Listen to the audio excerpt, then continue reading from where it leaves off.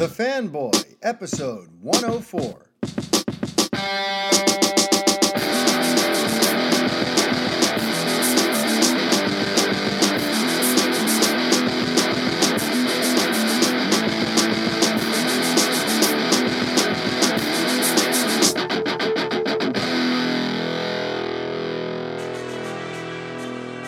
Hi everybody, Mario-Francisco Robles, MFR here with you, and this is episode 104 of the Fanboy Podcast. How's everyone doing out there?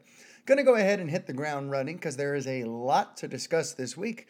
So let's go ahead and start things off with a couple of really quick topics because I have plenty to go long form on today. So let's just kind of start off with a couple of quickies just to get them out of the way. So since we last spoke last week, which, by the way, it does feel good to be back kind of getting into a rhythm again, right? This is the second episode in 2 weeks. Holla! Anyway, since we last spoke, we've gotten trailers for Black Widow and for No Time to Die. And these are both, trailer ones for these prospective productions, our first real looks at them. So it's kind of exciting, right? And let's go ahead and talk about each one. So Black Widow arrived earlier this week, and it didn't do a ton for me, if I'm being honest. It's one of these things where it started off being a film I was somewhat intrigued by, but by the end of the trailer, I kind of checked out. To me, this character works the best when you treat her as sort of the John Wick or even the Jason Bourne of the Marvel Cinematic Universe. And as soon as things start getting overblown and you're filling it with jokey Marvel one-liner quip type things, and you have, falling helicarriers, it looks like practically, and people skydiving and shooting machine guns at each other, to me it just, listen, if that's the way they wanted to go with Black Widow's story, listen, all the power to them. Maybe this is an adaptation of some Black Widow book I've never noticed or seen. I'm not a Black Widow fan. So listen, if this is the movie that they want to make, then more power to them. It's just not my kind of movie. So I don't really plan on seeing Black Widow unless the buzz is deafening. Unless I find out, oh wow, this is apparently an unbelievably great film and I have to go see it. Then I'll consider it. But anything short of that, and I'm just going to skip this until it arrives on Disney+. Because, of course, the frustrating part is, the first half of the trailer does feel very Jason Bourne-like. It does feel like, oh, this is more of like a gritty, spy-driven, character-driven, study of Natasha Romanoff and her mysterious past. Okay, I'm intrigued. Go on. And then by the end, you've got, it totally kind of changes in tone as soon as you see her in that white suit and the whole thing just becomes, just not my cup of tea. So Black Widow, I'm good. I'll see it if and only if it gets an unbelievable word of mouth from people who watch it. Because for right now, I ain't impressed. No Time to Die, it's interesting.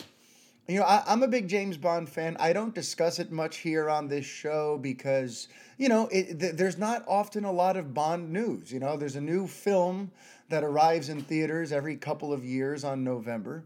But there's not like with these other properties where there's new scraps and new details to digest and conspiracy theorize and all that sort of stuff. There really isn't a lot of juicy bits when it comes to James Bond.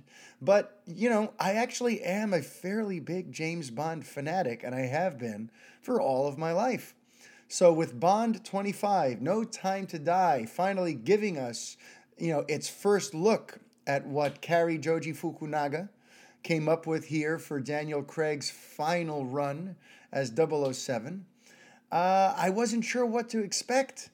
But I got to tell you, they found an interesting way to both freak me out and make me very excited at the same time. Because here's the thing. I'll start off with the negative, okay? The plot, so far, at least the way it's shown in the trailer, almost feels like this is going to be a 2-hour version of the end of a Daniel Craig James Bond movie we've already seen. Because if you recall, at the end of Casino Royale, James Bond pretty much left the MI6. He left the world of being a super spy because he wanted to go and basically retire with Vesper Lind. Remember Eva Green's wonderful Vesper Lind, one of the first real three-dimensional love interests that James Bond had ever gotten. And, we even see them kind of retiring off on a boat, and then, more stuff happens, and then he has to come back into the life, and we find out that she also isn't what she seems, and yada, yada, yada. Okay. But the point is, as soon as we see this new trailer, and they show a James Bond who has retired, and they have that line that you hear where someone says in the middle of this new trailer, "You gave it all up for her." It feels like we did this. We just did this. I mean, it's not just, right? I guess, Casino Royale came out in what, 08 or 09? I don't even remember anymore. But, to me, in terms of, Daniel Craig has done, this is going to be his fourth James Bond movie. And we've already covered this ground where Bond retires to go be with a woman he really cares about. And then things conspire against him that bring him back into the fray. All right? So that was kind of my concern with the trailer, seeing how much it seems to ape an arc we've already seen with this version of 007, no less. But then it kind of went into some new territory that's right up my alley. Because if there's anything I do like about the Craig era, and something that I feel like has gone underseen and underdeveloped since Casino Royale, is his vulnerability. If you go to this No Time to Die trailer and you look at the scene when he says Bond, James Bond, the infamous, the notorious, the signature line, when he says Bond, James Bond in this No Time to Die trailer, there's like a hint of fear in his eyes. There's uncertainty. There's a Bond who's not sure he's up to the task, and he's returning to MI6 to take care of some stuff, but this is a guy who, he's damaged goods now, and he's been through the ringer, and I like that Craig isn't playing it so stoic this time, because to me, he was stoic in these last few films to the point of me just not being worried about him anymore, me not caring about him anymore, me not being invested in his version of 007, because he just has this like jaded, sleepwalking, uncharismatic scowl on for most of these films since Casino Royale came out. And look, I know Skyfall did some nice things to flesh out his backstory and give us some more details on who this James Bond is and why he is the way that he is. And I get all that, and I appreciate all that. But in terms of Craig's performance, he to me has been very one note for all of these last three movies. So in this trailer, they seem to go out of their way to show a James Bond who doesn't have it all figured out and who is indeed vulnerable. There's also that moment where when he looks down the hall and he sees Madeline Swan, Léa Seydoux' character, his love interest, coming down the hall, he looks like legitimately shaken up by seeing her. And at the prospect of screwing this all up, and at the prospect of coming face to face with Christoph Waltz's Blofeld, and they give him that little warning in the trailer about this is our most important asset. Please don't fail, or please don't mess this up. And he vows that he won't. But, this looks like a Bond who has his back up against the wall. Like a Bond who's out of his comfort zone, who is dealing with a lot of stuff in his own, in his own mind and his own psyche. His confidence has been shaken. He's gone through it all. And we know that this is his final film. Daniel Craig is bowing out of the role after this.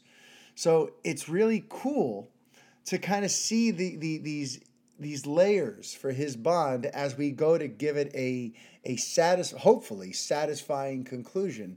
It's nice to see these elements of James Bond getting explored again, showing us more the man behind the myth. That's exciting to me. And what's also exciting is not only does this feel like, new and cool territory for Bond, but it also feels like classic Bond at times. When this trailer, So a lot of the stuff he's doing and the way they use the score, this also in a lot of ways feels like classic James Bond storytelling. So to me, the trailer is pretty riveting in that in the span of a little over 2 minutes, it kind of took me on a whole ride in just those 2+ minutes. It felt simultaneously new, yet classic, and we're going to be bookending Craig's run as 007 with films that take a much more humanistic, vulnerable look at 007. And that's totally up my alley, especially if Daniel Craig is not going to be stoically scowling his way through this whole thing. I mean, sign me up right now. All right. No Time to Die. Just based on this trailer, they've already staked their claim on my $15 for next November. But all right, let's do it. Let's get down to why we're really here today. And that is Superman. Because on last week's show, I ran down a timeline that I found really interesting. It was a timeline that at the time I claimed could be a trail of breadcrumbs that ultimately leads to the discovery that Henry Cavill will be back as Superman sometime soon. On that show, which got amazing feedback, by the way, so you should probably go listen to it if you haven't yet. On that show, I brought up a couple of things on this subject, mostly theories. And among those theories were that Henry and his team are once again trying to kick the door back open for a return as Superman, and they have Dwayne Johnson on their side, who's been campaigning for Henry's return, which I think only helps, if it hasn't already helped in past tense, if you know what I mean. I also discussed that I discussed Henry's apparent relationship to the movies he's appeared in thus far, with him loving Man of Steel, but perhaps not being crazy about where things went after that. And I also shared my personal theory that one of the reasons he's avoided all of this release the Snyder Cut stuff is because he's literally in the middle of trying to secure a new Superman contract, and he doesn't want to rock the boat. And this week, Henry offered up updates on all of that. On whether or not he's trying to extend his deal and come back, Henry Cavill said quickly and confidently in an interview with the Associated Press on December 3rd while doing press for The Witcher, which, by the way, if we're keeping track of the vaunted timeline, what we're adding to the timeline, which last week had included November 14th, 15th, 19th, 21st, and 26th, all of these next things happened on December 3rd. So I just digressed in a big way. But in his talk with the Associated Press, where they asked him, hey, has the door closed? Have you moved on? Is all this a part of your past? Henry said quickly and confidently, door hasn't closed. Leave it at that. Now, leave it at that is very interesting. Because just like last week, when I pointed out the way that he said, you'll see, as opposed to we'll see, as in we'll see what happens, it's more like you'll see what's been cooked up. This continues to imply, that there have been discussions and possibly agreements that none of us are privy to just yet, and that will be revealed in due time down the line. So that's pretty juicy, right? And then on his relationship to the films he's appeared in thus far and the Snyder Cut, Henry told Kevin McCarthy this: I have not seen any Snyder Cut. I don't know if there's anything that exists that is a Snyder Cut. I'm sure there's footage out there, and that's probably been pieced together over the years. I'm always interested to see how that stuff turns out, but that is very much a chapter in my past. I would rather talk about what's going to happen in the future of Superman, how I can express that character from the comic books, which ties in nicely to Man of Steel. And here's the kicker, folks. Man of Steel, I really like that movie, and I'd like to be able to tell the story where it was left at that point. So Remember what I said last week about how Man of Steel ended in such a way that a direct sequel would have been able to continue to explore the development of this Superman, this new version of Kal-El. A direct sequel would have given us a chance to see his development into the Man of Tomorrow, and yet, instead of going to Superman's next evolutionary step, things took a detour into Batman v Superman, which killed him off before we'd ever even had a chance to get to know this new Superman. And honestly, it kind of sounds like Henry may feel that way too. That last line in his quote, Man of Steel, I really like that movie, and I'd like to be able to tell the story where it was left at that point. It's funny. Like it almost sounds like he wishes he could pull a Halloween, or a Terminator Dark Fate and make a sequel that says, forget the last few sequels. This is the true successor to the last entry you loved. It sounds like he'd basically like to make a legacy sequel to Man of Steel, which came out in 2013. It's funny and kind of sad when you think about it, right? Because even despite my reservations, just speaking personally, despite my reservations with Man of Steel, I probably would have been on board with a sequel. I wanted to get to know Cavill's Superman some more. I wanted to continue to explore his relationship to the world. And that's despite my qualms with the third act. I really felt like, all right, maybe with a different director, maybe with a stronger script or something, this whole thing wasn't a train wreck.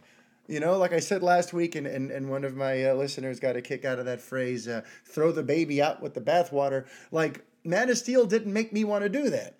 Man of Steel just made me feel like, okay, well, with the right sequel, hopefully this can steer itself into a story that I'm more interested in, And I don't know, maybe, Henry feels that way too. Because also on December 3rd, this time in a chat with Entertainment Tonight, Henry said this: I'd like to delve more into the aspect of Superman that we traditionally know, coupled with where we left him with Man of Steel.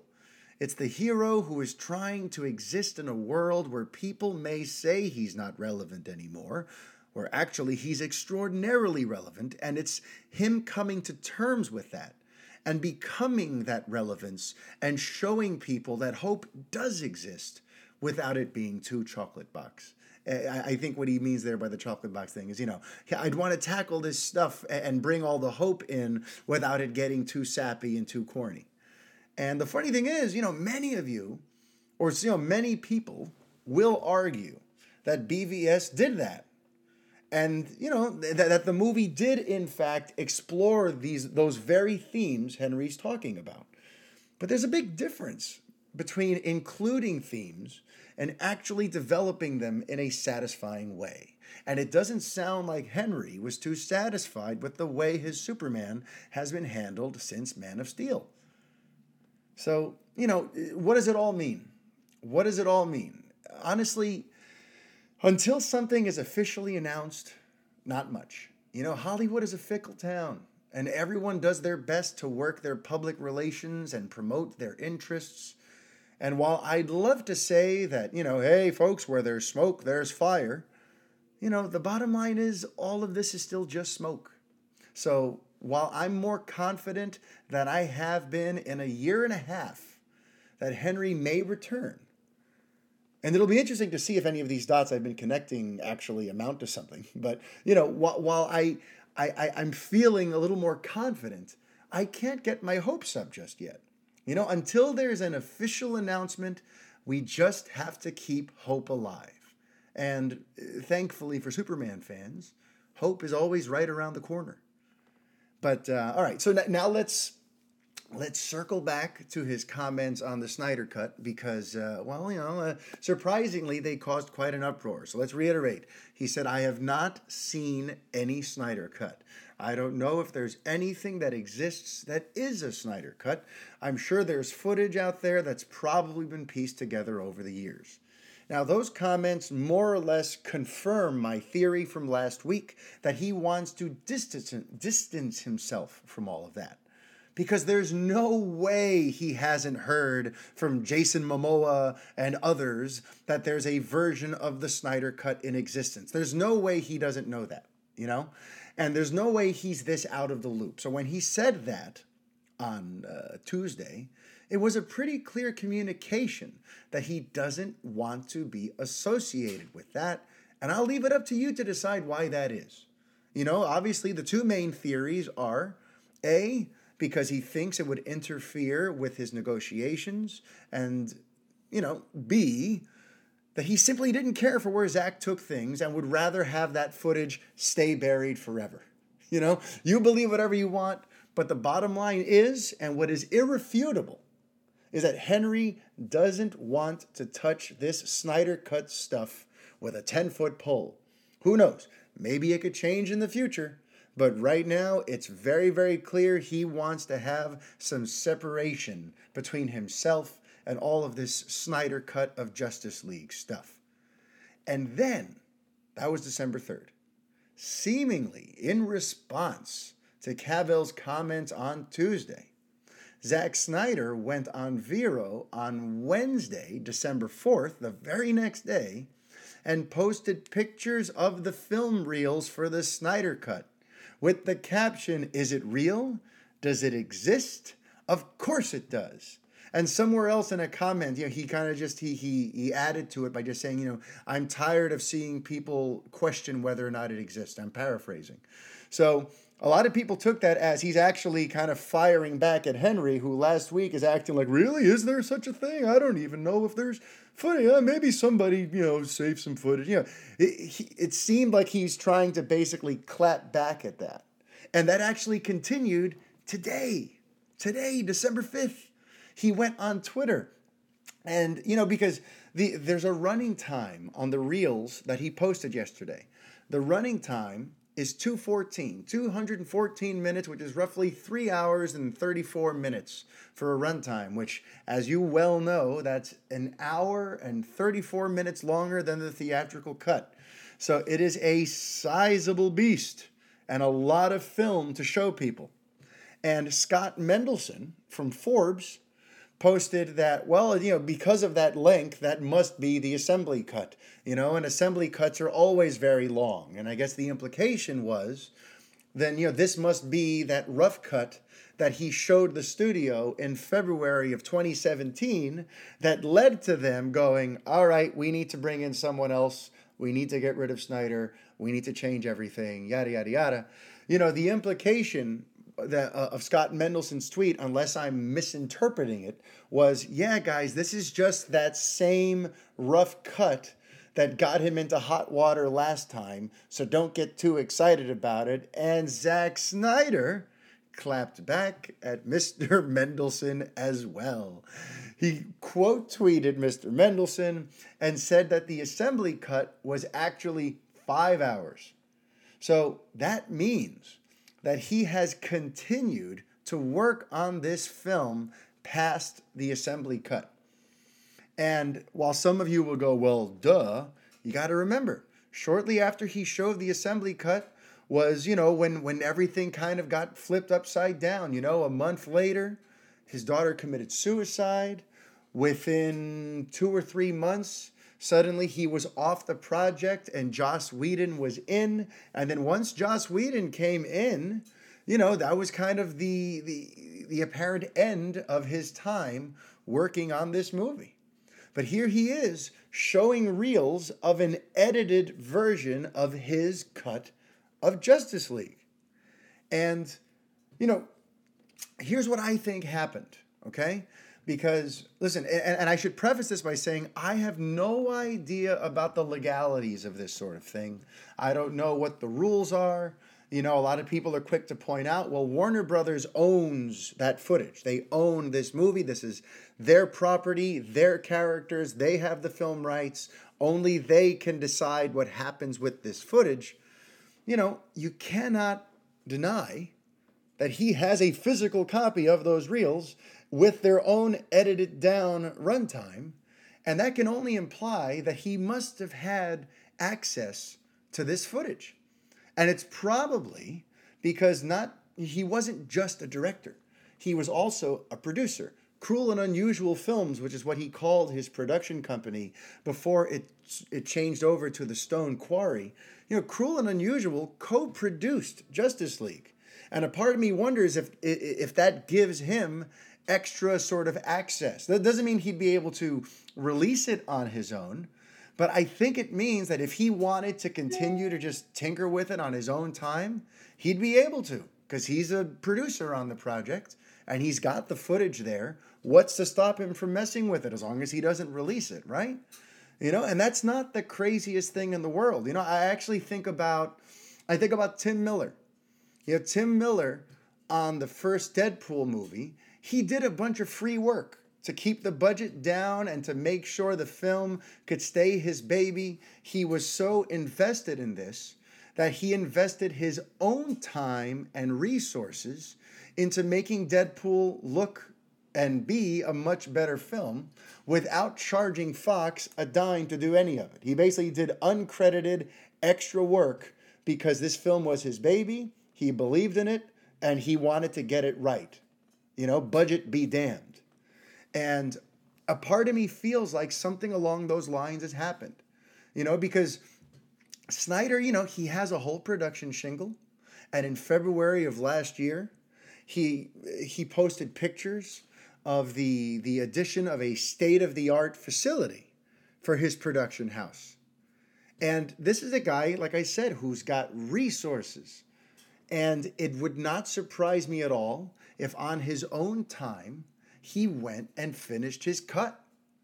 And maybe he had some of his, some interns and he's got a very ardent fan base. And even within the film community, there's lots of people who idolize Zack Snyder. I'm sure he could have gotten a small core team of people together to kind of help finish up and edit this movie. So that is just, and again, this is my theory. This is not like, I'm not passing along any, exclusive crazy information here, but this is what I think has happened. And it came up earlier today over on Twitter, Jeremy Scully from the Play It Loudcast and a bunch of us other geeks kind of got into a conversation about, what do we think has happened? And what I think has happened is that he went ahead and finished this movie on his own time. And who knows, maybe it's not 100% complete, or maybe it's not going to look like something that would have come out of Warner Brothers. Maybe the quality of the effects won't be as great or whatever. But there is a version of this movie that is screenable. And the reason I think that is because, I heard whispers even last year. I remember at some point in the middle of last year, one of my friends who's way more invested in this stuff than I am was telling me that word on the street, the bochinche, the gossip, was that he had invited Ray Fisher over and shown Ray Fisher, that's the actor who played Cyborg, showed him a trailer for his version of Justice League. And that Ray Fisher was, over the moon and excited. And that was, that's why he went on social media kind of randomly in the middle of last year and posted something about visiting with Zack. And, whatever, I don't remember the exact quote. I don't even want to paraphrase. But he posted kind of like a warm and fuzzy post where he was there with Zack. And, the supposed backstory was that Zack had kept tinkering on it and surprised Ray with a trailer basically showing him, hey, so look what I've been working on. And at the time, there were like little whispers of like, well, maybe he's just not going to, he can't release it because he doesn't own it. But what's to stop him from just screening it in his own little private theater there at his house that he's building? Why can't he, what's to stop him from inviting his closest friends and family, as well as the cast and crew who worked on the film, to come see it? So that way, I remember hearing that, and that's when I first started thinking, maybe this thing is farther along than any of us have ever guessed. And now here we are, a year and change later, and I'm really starting to think that is not just some crazy, far-flung conspiracy theory. I really don't. I think there's something to this. And, while we're on this subject, I would like to just kind of, add, I'd like to say that, I think some of you may be confused about my support for the Release the Snyder Cut campaign, because you guys know I'm not a fan of his work. So it probably seems strange for me to back this quote-unquote pipe dream instead of simply moving on and enjoying a post-Snyder DC landscape. And, while I published a whole column on this very subject a couple of weeks ago over on revengeofthefans.com, which you should totally read because I wrote it from the perspective of a guy who's not a fan. It's Release the Snyder Cut in outsider's perspective. That's my dog shaking herself there in the background. She's also a bit of an outsider herself. But, while I've written a column about this, I would also just like to say that this is an unprecedented situation. I've never in my life as a geek seen anything like this before. I don't think any of us have. A studio completely overhauls a major blockbuster in a handful of months without a delay. They bring in a very well-known director to replace the first director, whose daughter recently committed suicide, and then lied to their customers about the extent of the changes being made. Then fans see the film, realize the enormity of what the studio has done, and an entire fan base rallies behind the original director, campaigning to see their original cut of the movie, which would have been wildly different. Like, laughably, unbelievably different. And then you have the director himself, almost 2 years later, and a little bit along the way, of course, also kind of keeping the fire alive, but you have the director himself start to tease this alternate cut with the A-list stars of their movie coming out in support of its release. And suddenly every major entertainment publication has to address and acknowledge what happened to the original movie. I mean, this thing is like a soap opera. So many angles, so many players, so many moving parts, so many iconic characters involved. This had an impact on so much of what we're going to see. This had an impact on whether or not the Joker would happen. This had an impact on how Matt Reeves is approaching the Batman.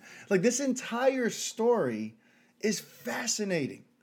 So that's why when people kind of come at me and they want to shout me down or act like it's crazy for me to be trying to support this campaign for a movie that I probably wouldn't even like anyway, whenever people kind of jump down my throat and go, oh, well, the studio would never do it. How would you ever, why would you ever support this? It's like, you're missing the fact that this is kind of like history.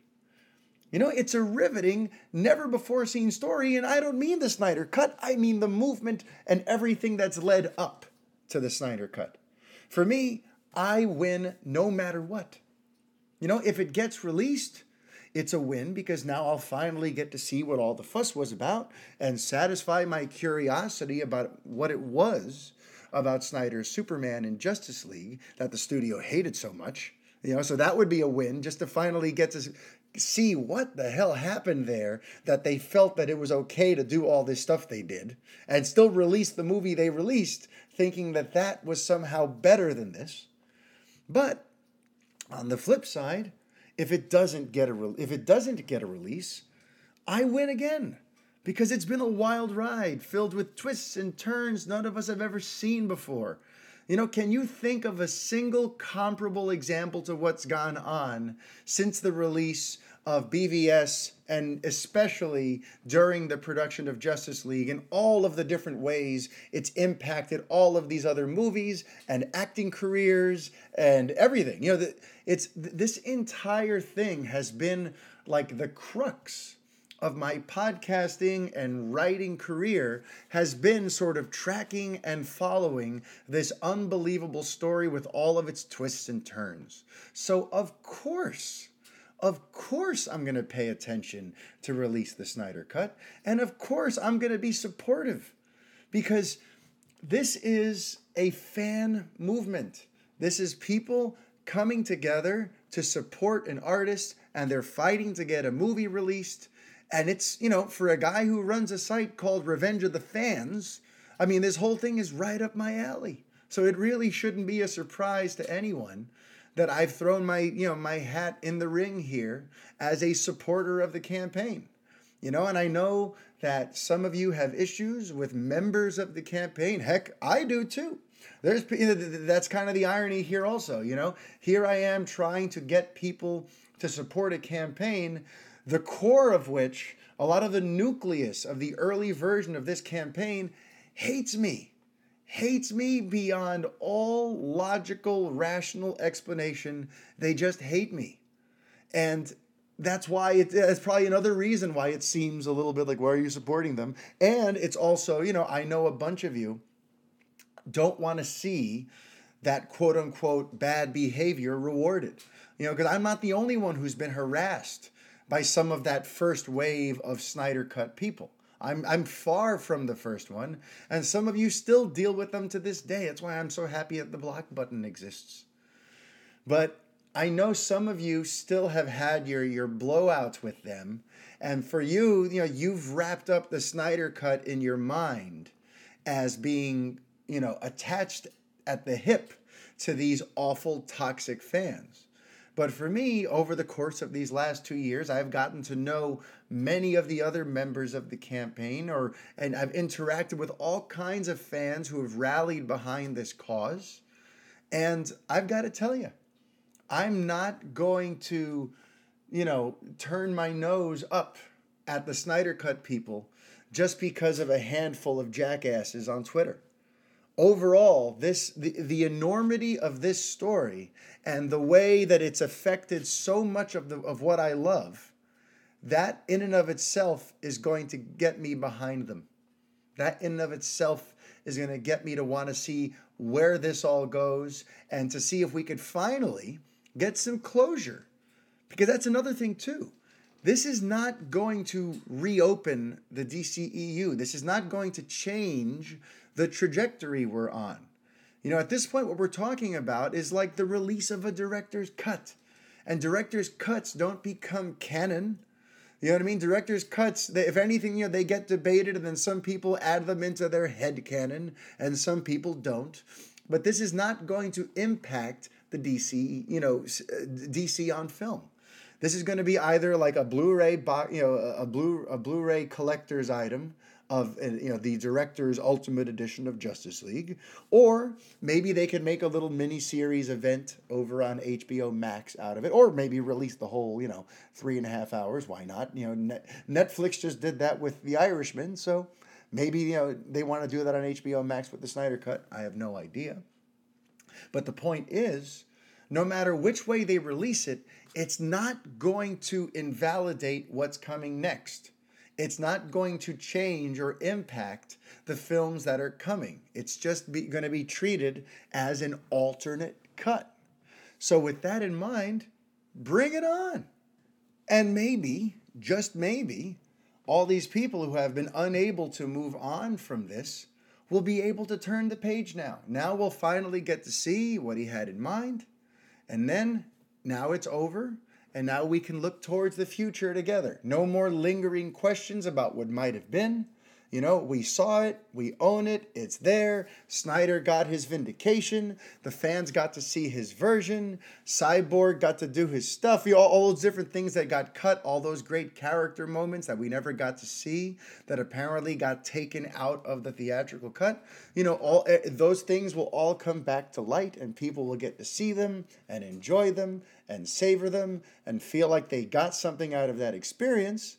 And then we can all unify as a fan base and look towards the future. And, that's the optimist in me.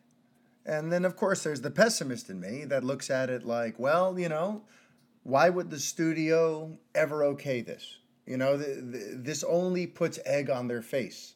This only reveals the full extent of what they did and how they went about it, using the death of Snyder's daughter as this weird sort of convenient excuse to kind of write him out of the equation, even though they were basically, showing him the door before that anyway. Why would a studio want to open itself up to that level of scrutiny? to now realize, wow, so wait a minute, let me get this straight.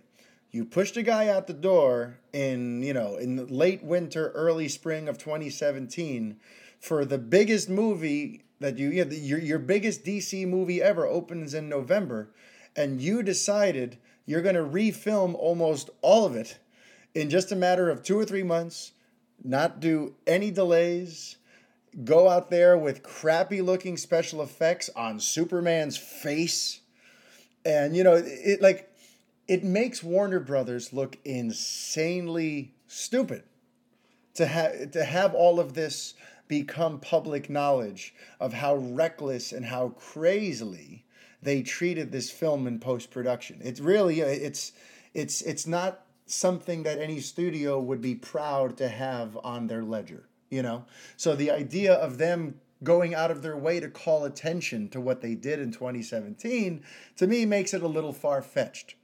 And the pessimist in me also, when I hear about what happened this week with the way the Snyder Cut campaign, and apparently even like the official Snyder Cut Twitter, put together this idea of going after Henry Cavill's Instagram posts and posting the Snyder Cut hashtag and posting the pictures of Snyder's director's cut and tagging Henry in them. When I see stuff like that, and now we're trying to harass, and now we're trying to possibly indirectly derail Henry's return to the role, that's where I'm that's a step too far. To me, even though, when the fella who runs the Snyder Cut campaign, when he tweeted about it, and he said, he included the word, respectfully in caps, I still don't think there's anything respectful about this. Just leave Henry alone. If he wants to support it, he will. And if he hasn't, there's a reason for it, so respect it. And I've got good news for you no matter what kind of fan you are. Because whether Henry comes back or not, whether the Release the Snyder Cut campaign thing comes to fruition and the film comes out or not, the good news is DC is back. It's thriving. And it did it kind of quietly under the radar. 2 years ago, Justice League came out, and that was arguably its lowest point, which is sad when you think about it, because we're talking Justice League here. But because of the way that film performed and all of the controversy around it, it was like DC's low point. And now what's happened since? You had Aquaman, a huge success. You had Shazam, which wasn't a huge box office success, but it was a well-received, well-liked movie that kind of established the groundwork for what's eventually going to get us Black Adam. Then you had the Joker that came out, that just crossed the $1 billion threshold last month. DC's back. And next year, coming up in just a couple of months really, you got Birds of Prey, and then you got the Suicide Squad, and then a year later, you've got the Batman coming. And it's pretty cool to see that, DC, yes, it had all that controversy. Warner Brothers screwed the pooch on DC between 2016 and 2017. All their behind-the-scenes stuff really just, things got real ugly. But I want you to take a moment right now to look at where we are now. As a brand, as a property, DC is back. And that's really exciting, no matter which way you look at this. And when we tie it all together, though, it's fascinating the way this has all gone. Because this whole conundrum with Matt Reeves, the Batman, being set in its own continuity, basically being a reboot. The casting has made it very clear, despite his early stuff about, where he said Ben Affleck was going to be his Batman, and Ben saying he would be a gorilla in one of Matt Reeves' Apes movies. Despite all the different permutations here, it looks like Reeves has ultimately decided this is going to be its complete own standalone thing. And that decision absolutely comes from all of the chaos 3 years ago. And what's interesting, though, is that his is the only movie that's out on an island by itself right now. You know, because yes, Joker is an Elseworld tale, so that's also up by itself. But in terms of like the overall DC landscape right now, Aquaman builds on the DCEU. That's Jason Momoa's Aquaman with a fresh coat of paint. Birds of Prey is a spin-off from the Suicide Squad. Also, you know, that's David Ayer's movie from the DCEU, which came out as a direct follow-up to the Suicide Squad and takes direct follow-up to BVS and takes place in the shadow of Superman's death at the end of that movie. Then you have the Suicide Squad itself, the sequel pseudo reboot that James Gunn has complete creative control over. You know, no matter what creative control he does, no matter how much it pivots the property in the same way that James Wan's Aquaman pivoted Aquaman, no matter how much it pivots, it's still going to have Margot Robbie's Harley Quinn and Amanda Waller in there, played by Viola Davis. So it's absolutely connected. Oh, and Joel Kinnaman's, what's his face? Rick Flag. So that movie is also going to be, you know, a continuation indirectly of the DCEU. And yet next year, the following year, from when these two movies come out, the Batman's going to come out, and it's not going to really have any connection whatsoever, despite it sharing so much comic book DNA with all of these other movies that have come out. And it's just such a bizarre, peculiar, unique situation. And when the Batman comes out and we're able to, you know, find out a little more about its development, a part of me really wonders if one of the reasons it took so long for the film to get off the ground, because remember, folks, Matt Reeves got the job at the beginning of 2017, and then in the middle of 2018, there had still been like no movement. And there'd been a lot of talk about the rewrites and the different creative, you know, kind of butting of heads between him and the studio was going through its own changes. There were all these changings of the guard as to who was running DC and what the philosophy was going to be moving forward about their shared universe.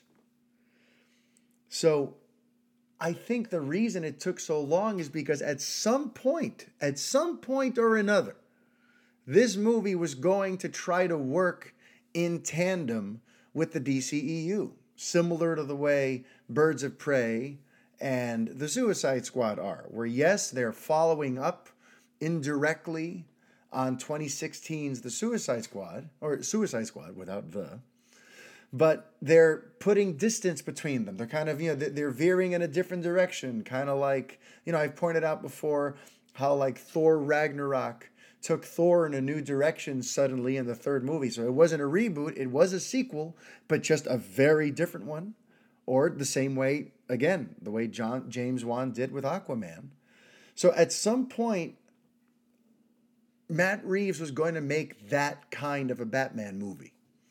And then somewhere in these last 2 years since he got the job, something changed, and he made the decision he was just going to veer off totally on his own and just do what he wanted to do and recast absolutely everyone in the movie, and in such a way where you can't even confuse it. Listen, you're not confusing Jeffrey Wright for J.K. Simmons anytime soon, you know? Because, so, like, even if you wanted to try to act in your head like Robert Pattinson is a young version of Batfleck, you can't do that with Commissioner Gordon, all right? You know, it's become very clear that Reeves has made the decision to do a clean break. And that's why people ask questions like, you know, well, are we ever going to get to see this Batman interact with the Suicide Squad or have anything to do with Jared Leto's Joker? Or are we going to, you know, are they going to try to find a way to retcon him into the main DCEU timeline? And it's like, no. No, you really can't do that unless you're going to bring a multiverse idea to the big screen, which has remains to be seen if they're willing to do that. You know, the Batman is really going to exist on its own island, and that's going to be really weird when you consider that Aquaman, Shazam, Birds of Prey, the Suicide Squad, Black Adam are all indirectly linked to the DCEU. But these Batman movies are just going to exist in a separate world. I'm fascinated by all this stuff.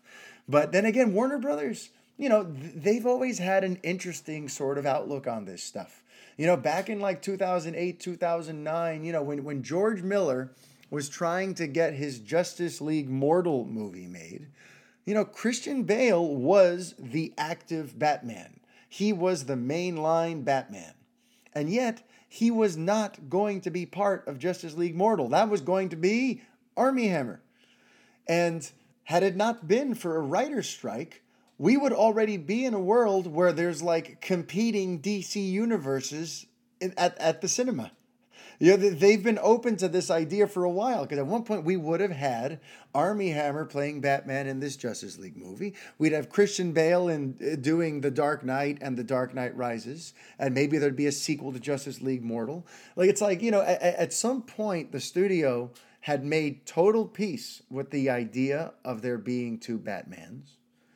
And right now, they've absolutely made peace with the idea of there being two Jokers. Right? Because we got the Joaquin Phoenix movie.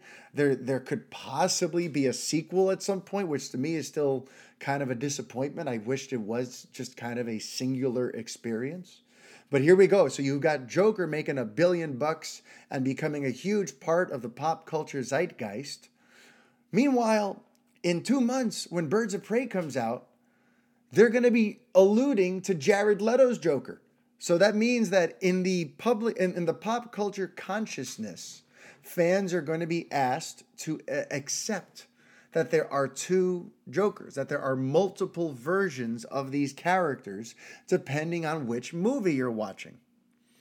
And I bring all this up because if these next few offshoots of the DCEU are successful, a part of me wonders if they would try to salvage that version of Batman.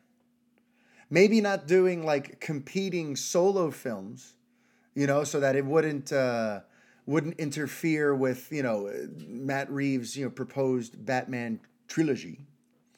But maybe have, a Batman that is representative of the Batfleck Batman, who maybe not played by Ben, but someone who could look or has that same feel and would wear that costume and have Jeremy Irons and J.K. Simmons as his support team. A part of me wonders if they wouldn't have a Batman like that for other possible DCEU movies and appearances. Because if Birds of Prey is a hit, they're going to want to make a sequel. If Gotham City Sirens happens, they're going to want to make a sequel. If the Suicide Squad is successful, they're going to want to make sequels. And these are all built around Batman. These are all offshoots of the Batman mythology. So how do you make these movies about a Batman that you can't show and doesn't really exist? You know what I mean? Like, if they can't use the Robert Pattinson Batman in these movies, which I don't think they can without causing a lot of confusion, then I wonder if they would consider having two Batmen like they were going to do 10 years ago. I wonder if they would consider that, and I wonder how fans would handle that. Let me ask you, listener, listening to this right now, would you accept two active interpretations of Batman at the same time on the big screen? And wouldn't it be funny if one of them was played by Armie Hammer? But anyway, that's my time. Until next week, life is chaos. Be kind. Adios.